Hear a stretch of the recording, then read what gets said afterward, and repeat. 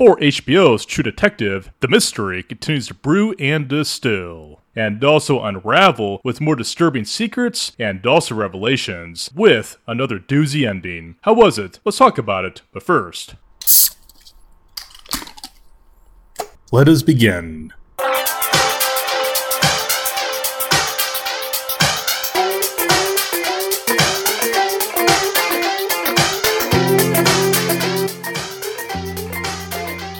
Cheers everybody, welcome to Brewstilled. I'm your host Brandon, and for this episode of Brewstilled, I'll be recapping episode 4 of True Detective Night Country from HBO. The mystery is unfolding and Brewstilling in a very unique way, as just like the last episode, this episode had another doozy of an ending, as we see detectives Danvers and Navarro solve a very complex and disturbing murder mystery in Ennis, Alaska, while being surrounded by days of darkness, with no sunlight in sight anytime soon. So I'll be recapping here Brewstilled, but first, what beer am I preparing for this episode of Brewstilled and for True Detective Night Country episode 4. That beer comes to us from Louisiana from Parish Brewing, and it's called Reve Coffee Stout. An amazing craft beer to have for a True Detective given its very complex nature and also being a very dark beer as well, and a good excellent stout. Reve Coffee Stout from Parish Brewing is a silky smooth coffee stout that is created with a carefully selected blend of specialty grade coffee beans from Colombia and Java. Parish Brewing, a collab with Rev Coffee Roaster,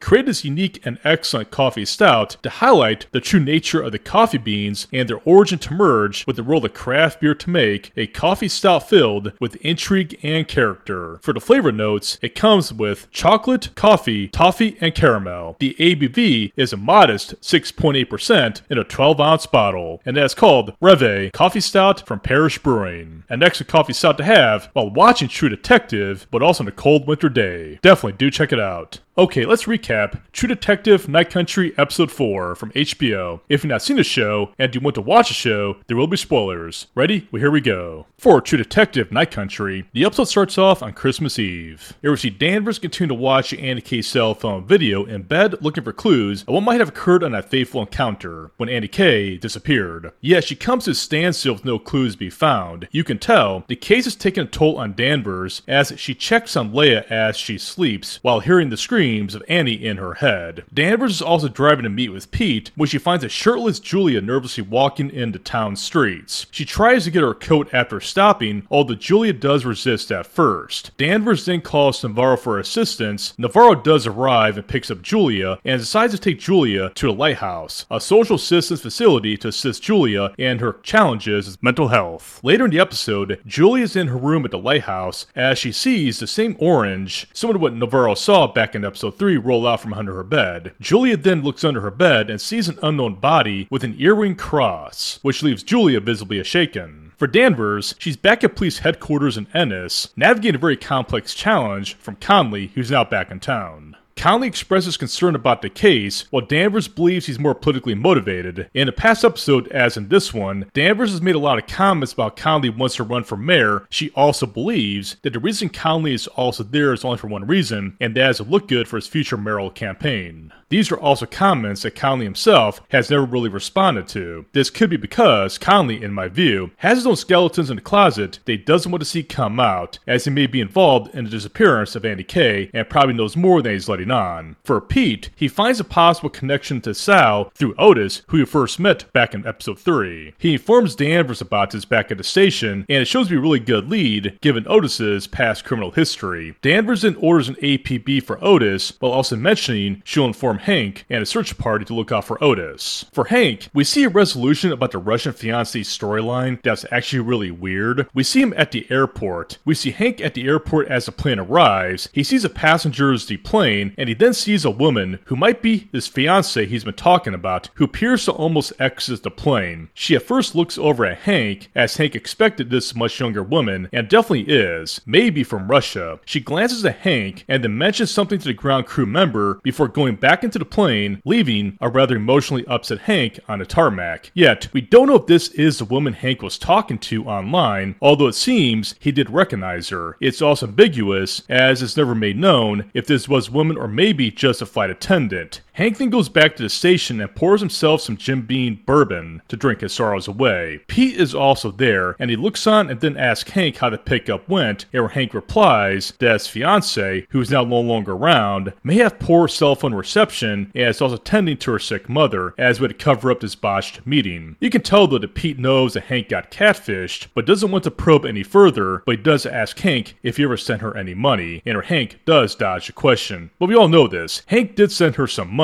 and got scammed, and Hank in this episode got catfished, and we got her confirmation. But also though, could it be that woman was actually the woman and she didn't like what she saw in Hank? That's possible, but I think more likely that Hank did indeed get catfished and scammed, and the woman he saw on the plane was probably a flight attendant. For Danvers and Navarro, they go to meet Raymond, the same science teacher Danvers met earlier back in the season. It's almost a dark comedy scene as Danvers has Navarro knock on the door, as Danvers doesn't want to be seen by the teacher's wife, as Danvers once had an affair with Raymond, showing another example of Danvers' dysfunctional personal life in a town of Ennis. Danvers and Navarro then meet with Raymond, and they question Raymond to help him decode the symbol seen in Annie K's video, and he explains that they once belonged to the Modoc Bone. He also reveals that there's an ice cave near the Brooks Range that could fit the description of what they seek, but also tells them it's a very remote location and also very dangerous to go to without proper navigation. But Danvers and Navarro are also relentless and they want to go there. For Navarro, she then visits Rose to talk about her life before she came to Alaska, and her life at Travis are a very unique Christmas Eve dinner, as you see a bond between Navarro and Rose given their shared beliefs. We also learn that Rose once had a different life before Alaska, and she was a college professor. She tells Navarro that day came if she had enough and left for Alaska to start a whole new life. For Danvers, she's forced to release Leia from police custody after Leia vandalized the front doors of the Silver Sky Mining office after she vandalizes the building. They go home, and where Danvers and Leia have a fight, and Leia leaves home. Going back to Julia, she escapes from the Lighthouse Center after removing her clothes, walks to the outskirts of town, and drowns in the sea and dies for what appears to be a suicide. Danvers and Leia then go on to fight, and where Leia leaves, and Danvers is left alone to drink while reviewing the Annie K case alone. After reviewing the videos, Danvers finds that the light went off in Clark's video, and concludes that Oliver might have been involved in this case, as he once had access to the emergency generator at the LaSalle facility. She then calls Navarro by phone while drunk, asking her to go find Oliver and to take Pete with her, as Danvers is in no condition to do so. For Navarro and Pete, they go to that same remote camp that Navarro visited with Danvers back in episode 3 to visit Oliver and to question him. They look for Oliver in his residence, but he isn't there, but you see his coat and gun are still there as well, which is really odd, as if Oliver got up and left without any clothes. Yet they do find what appears to be a rock with the spiral logo on there, matching the tattoo found in Annie K's body, and also on Clark as well in his video. They then go outside to learn from fellow campmates that Oliver left a few days ago. Navarro does ask him about the rock with the spiral logo, but they do not respond. Navarro is then devastated when she gets a call from the Coast Guard telling her that Julia's body was found and that she has died after escaping the Lighthouse facility. Navarro then lets Pete go back to be with his family for dinner. When Pete gets home, he has another contentious talk with his wife about the state of their marriage and his career as a police officer. Given the work he's done for Danvers in this case, it's safe to say that his professional ambitions conflict with the needs of his own wife and son. Danvers then visits Conley to talk about his own plans, which doesn't end well. In their really contentious talk, Conley admits to Danvers that he believes her behavior worsened since the death of her son. This causes Danvers to leave in anger, as the death of her child is a chapter in her life that still haunts her. As Danvers drives off in anger, she goes off the road avoiding an accident which could have been fatal, and she then sees a one-eyed polar bear in the middle of the road. This is also the same polar bear that Navarro saw back in episode 1. Danvers and the bear make brief eye contact before the bear walks away. Angry about the death of Julia, Navarro goes to the lighthouse and confronts the office staff for not checking in on Julia. After Navarro leaves, she stops by the road to fight the same man she once arrested back in episode 1. Although she's brutally beaten in the fight, she goes to see Quavik for help, and he tends to her wounds. But I can't help but think that Quavik is hiding something here. He seems like a nice guy, a good lover for Navarro, but I think Quavik knows more about this case than he's also letting on. The following morning, Navarro visits Danvers to tell her about Julia's death. She believes this to be a curse that eventually come back to haunt her. Danvers is also a skeptic, while Navarro is also a believer about the paranormal. Navarro then sees the one-eyed polar bear toy that once belonged to Danvers' deceased son, and she asks Danvers about it. Danvers gets very defensive about this, and doesn't answer Navarro's question as she throws the polar bear toy outside. They then get a message from Pete, showing a photo that could be a new lead on a case about a man wearing Annie's parka near a remote dredging machine who is once seen walking. Danvers and Navarro then leave after Pete's report to the dredging machine. They believe it to be the place where Clark is hiding, but upon arrival they find it's actually Otis. They find Otis as they pursue him in the facility. Danvers then gets separated from Navarro as Navarro sees something that gets her own attention, leaving Danvers to chase Otis by herself. Navarro then follows a voice as she hears it in her head, and she sees or thinks she sees Julia floating in the water below her. She then sees or thinks she sees wet footprints leading down a long corridor, reminding her of the corridor that Julia's room was located at over at the lighthouse. Danvers then finds Otis and questions him. Otis avoids Danvers' questions, but does mention that Clark went back down to hide, while Navarro is visibly shaken after encountering a woman near a Christmas tree at the dredging plant. Otis then tells Danvers that Clark left for the night country, and he then says they're all in it now. And that's how the episode ends. Okay, so now we're just 2 episodes away from the end of the season for True Detective Season 4, Night Country. How does it all end? I don't know personally, and I do wonder just what is behind this unique and also disturbing mystery with Annie K, the scientist, this mining facility, the town itself, and also who's involved. There is so much going on in this season, and I love the story. It's a great storyline, and also I love how Jodie Foster and Kaylee Reyes portrayed Danvers and Navarro for a very unique combo of detectives with their own unique perspective, talents, and skills, but their own personal demons that they navigate is rather conflicting and sometimes volatile dynamic they have in this season, but also how they pull through in this season and how they solve the mystery, because this episode, just like the last one, had another doozy ending. I mean, the ending was wild, just like the last one, but not as wild, but also intriguing enough to make me look forward to episode 5. For 2 episodes left to go, there's a lot that's got to be resolved and also solved with this mystery, and I still wonder just who is involved with the disappearance of Annie K, and I still wonder just exactly who is involved with the murder of Annie K and the missing scientist. I think it's going to be this. I think Clark is definitely involved, but I definitely do think that Hank is also hiding something as well, and also that mining company executive that also hates Danvers as well, who we saw in this episode. I think she's also partially to blame as well, and it's also hiding something as well, as her company has also been polluting the water in the town of Ennis, something that Danvers clearly knows about. So there are a lot of bad people in this season who are also involved in their own really bad thing, such as murder, disappearance, or also polluting of town's water supply. But also, is it all connected? I definitely think so. That there is what Navarro does believe, and I think Navarro is correct. But also for another observation in this episode, just like all the other ones in the season so far, that is, the supernatural and the psychological battle. Is there supernatural elements at play, or is it all psychological? That there we don't know yet, but probably could be a combination of the two. Here's why I think there's a supernatural element at play. That one-eyed polar bear, the live one, and the stuffed toy has a connection to both Danvers and Navarro that only they can see it, and it touches a nerve on the two of them. I think that there's also supporting evidence that there's also a supernatural element at play in this season. What it is, and what the connection is, we do not know yet. For Danvers, we all know, it involves her now deceased son. But for Navarro, what's the connection with the one-eyed polar bear? That there really hasn't been resolved yet, and also remains an unanswered question for this season. And also for Navarro, what she saw at the ending, over at the facility, by seeing the ghost of Julia, the footprints, and also that woman that also touched a nerve in Navarro when Navarro saw that woman. That there also could be supernatural as well, and so far I think it is. There is something about Navarro and Julia in this season, even though Julia is no longer with us, and quite sadly so, she had another supernatural connection just like Navarro did. They both saw that orange. Navarro saw it back in episode 3, and Julia saw it in this episode. What is the power behind that orange, and how significant is it to the storyline? So far I believe it's a calling to something. It's something that's calling out to both Julia and Navarro, and now Navarro, given that Julia died in this episode.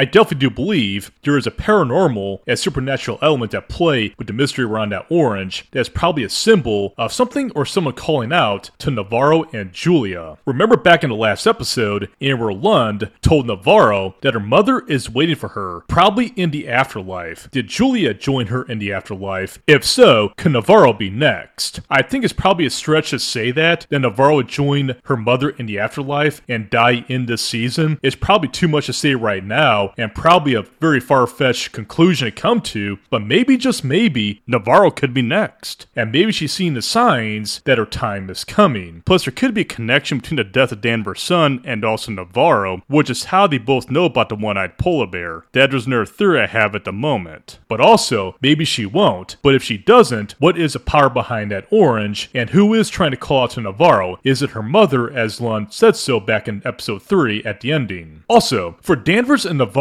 their dynamic was also more widely explored in this episode. It was more conflicting, but also showed more of them getting along in this episode at the right moment. But I think in the end though, the dynamic between Danvers and Navarro will always be volatile, as you always have these separate beliefs that conflict in their quest to solve this case. Here's the thing though, Danvers and Navarro have each other, and that's all they have right now to solve this case. Pete is their resource, but Danvers and Navarro are out in the field solving this case. It's gonna be them that gets to the bottom of this mystery, and they'll solve it. How it ends for them remains to be seen. And that leads me to my next question, and that is Danvers on her way out as police chief? That there could also be a possibility as well. And maybe Pete could probably rise up in a department and one day take her place. He right now is her MVP. He's getting all the clues, getting all the information, finding the right information, also finding the right sources for Navarro and Danvers to talk with, that maybe Pete comes out the winner in the end of this season, and probably has a better future and a brighter one in the Ennis Police Department, despite the fact his home life is also a major disaster. For my final thought in this episode, this whole season takes place during Christmas time, but also doesn't feel that way. But the Christmas theme is also making itself more known, especially in this episode, and that there's kind of like, it's not a distraction, but it feels like a really weird, dark Christmas, but also there's been darkness for the past few days in this season. So the Christmas theme did stand out in this episode, in particular with the dynamics with the family lives of the characters Danvers, Navarro, and Pete. But also, it stood out more in this scene, so we'll probably see less of it in episodes 5 and 6, given Christmas Day might come in episode 5, and probably episode 6 will be free of the Christmas influence. The Christmas theme in this episode was kind of unique, not a distraction, but also kind of more in the background. It was made more known in this episode, and the Elf movie starring Will Ferrell was always on in this episode, and I wondered that there is also another connection as well, just like what we saw from Ferris Bueller's Day Off from episode 1. So that there are my thoughts in episode 4 for True Detective Night Country. What episode 5 brings, we shall see along with episode 6. Now, episode 5 is going to come out this Friday, and I'll be in San Francisco for Beer Week at the opening gala along on Saturday. So I'll watch the episode when I get back from Beer Week, most likely this coming Sunday, and I'll try to stick to normal recording schedule and a release schedule as well. So please stay tuned for a recap of episodes 5 and 6 when the time comes. For now though, that is where I'll leave it, and that should do for me in this episode of Brewstilled. Please do tell your friends and family about this podcast, and please rate this podcast on your desired podcast directory, as feedback is always appreciated. Also check out this podcast over on Instagram at Brewstilled Podcast over on Instagram. Please stay tuned for my recaps of True Detective Night Country, and also my recap of the Super Bowl, and also got a Super Bowl preview episode coming later this week with Super Bowl storylines and the beers that go with them. Please stay tuned for NFL coverage, craft beer content, guest interviews, and the conclusions of True Detective Night Country and other topics of interest. Please do enjoy us good beer, bourbon, whiskey on this winter season. I'm your host Brandon. Thank you for joining me, and I'll see you next time. And until then, be brewed and be distilled, folks. Cheers.